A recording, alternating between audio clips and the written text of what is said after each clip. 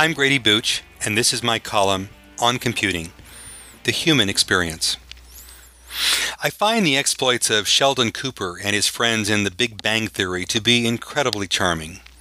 Here we have the portrayal of a supposedly brilliant physicist trying to make his way in the world, a world that operates in ways that run quite counter to his precise analytical mind. That he's a physicist and not a chemical, mechanical, or software engineer contributes to the story in an important way. Thank goodness he isn't a doctor, lawyer, policeman, spy, or some other type of real person, any manner of which television seems to have an inexhaustible supply. In a cynical television culture, where everything and nothing is served up real time at every hour of the day, where there's an abundance of connection coupled with a dearth of substance, all existing in an atmosphere of considerable mediocrity punctuated by manufactured reality, it's refreshing to touch on a character who has at his core a sense of innocence, awe, and mystery in delightful juxtaposition with the human experience. Theoretical physicists labor to trace the most obscure threads from which reality is woven, and in the process it draws them to ask the questions science itself cannot answer, such as why the universe is, what meaning it has, and how we should best live in it. As Einstein observed, the important thing is not to stop questioning. Curiosity has its own reason for existing. One cannot help but be in awe when he contemplates the mysteries of eternity, of life, of the marvelous structure of reality. Feynman offered similar sentiments when he noted, "Poets say science takes away from the beauty of the stars, mere globs of gas atoms. Nothing is mere. I too can see the stars on a desert night and feel them.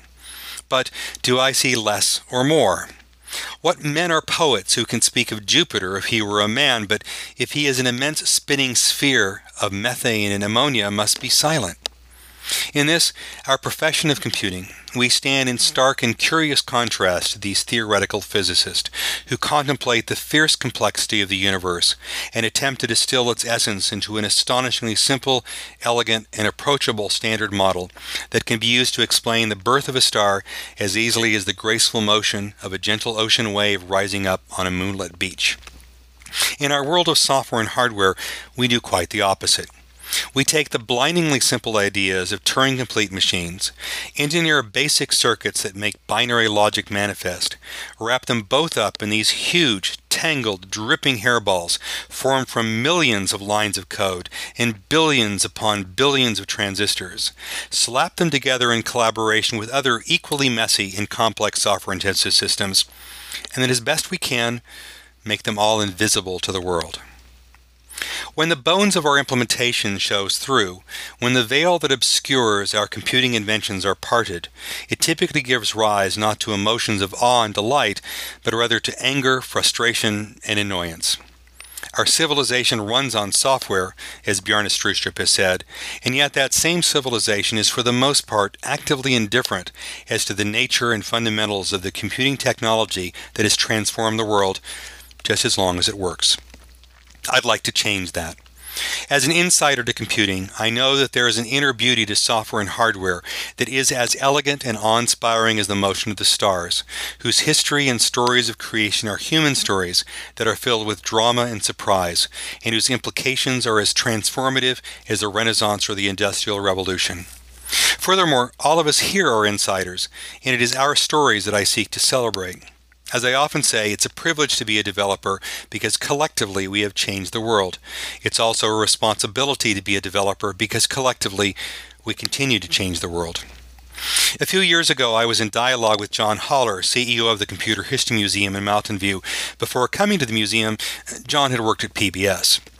After congratulating him on landing some essential funding that allowed the museum to proceed with its Revolution exhibit, I kiddingly asked John, "When are you going to do a documentary like Sagan's Cosmos?" John replied, "Why don't you be our Sagan?" To be excruciatingly clear, I am no Sagan, but Sagan is certainly one of my heroes.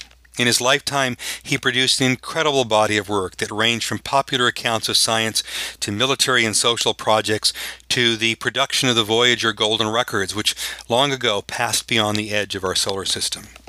For the past several years, I've titled this column On Architecture, focusing on the science and the sociology of software architecture.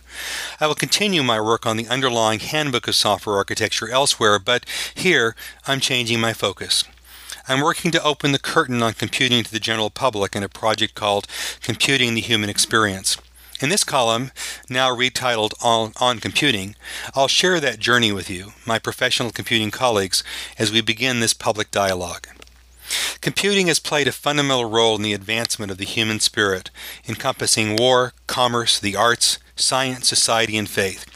Computing causes us to consider the very meaning of self and sentience. The impact of computing on humanity is therefore a clear and present reality, and as such, it compels us to tell the story of computing now, so that we might intentionally shape the future of computing rather than let society be passively shaped by it. An informed and educated populace is far more able to reconcile its past, reason about its present, and intentionally create its future. Computing the Human Experience is a transmedia project, meaning that we're working across a number of media, from print to the web to traditional and emerging broadcasting channels.